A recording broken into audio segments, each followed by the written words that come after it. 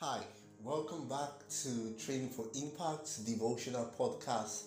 I am your host, Amadi Kopp, and we are on the second episode of the series titled Academic Excellence, a Christian Priority. I want to encourage you to listen with your friends. I want to encourage you to share with family. You can even download these episodes offline or through Spotify or Audiomack, and you can share the audios to friends. You can keep them in your playlist and favorite them and listen to them over and again as you meditate and apply the lessons. Academic excellence, a Christian priority.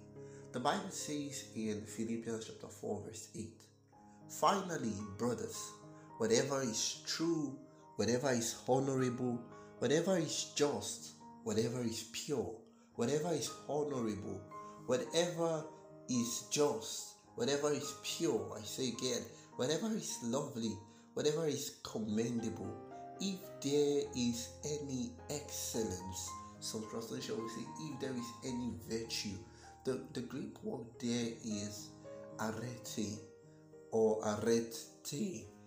That's AR with a special symbol on the E after the arrow, then T and E. If there is anything worthy of praise, the Bible says, think about these things.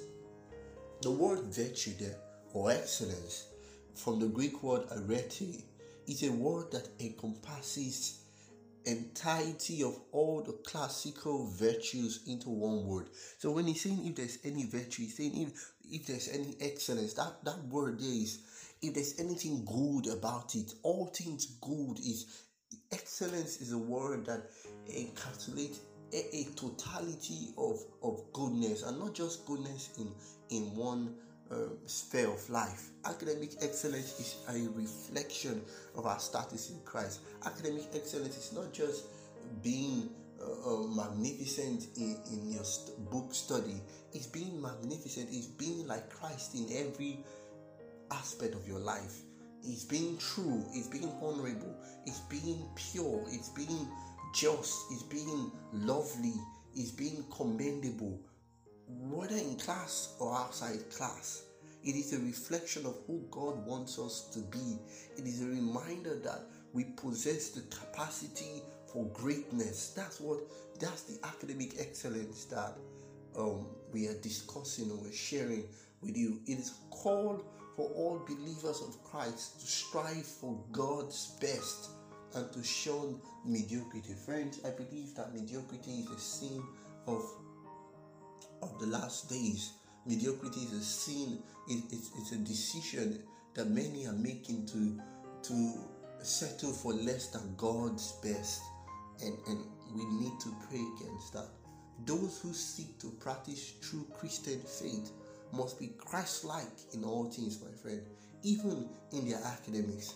This does not mean that we should obsessively pursue professional recognition or hold on to an idolatrous abandoning of friends. There are some people who, in the bids to become excellent in their academics, they isolate themselves, they go away from friends, family, and even their ministry that God has given to them suffer in their quest to do ever better work. But you must ask yourself, why am I in school? Why do I need a postgraduate degree? Why do I need to be excellent? You must have answers to that question, because it will give you the necessary enthusiasm to move on. Many times, students are so anxious to complete their education that they are not thorough in anything that they undertake. So you may be getting the straight A's, but you are virtually useless, or not. You are not your best in other aspects of life. Then perhaps you are walking on a dangerous path. You spend so much time and energy building a certificate claim, but you lack the moral and spiritual fortitude to achieve success.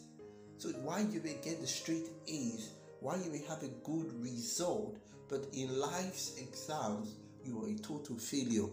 You apply yourself to the study of maths or the sciences while you neglect a study far more essential to happiness and success in life.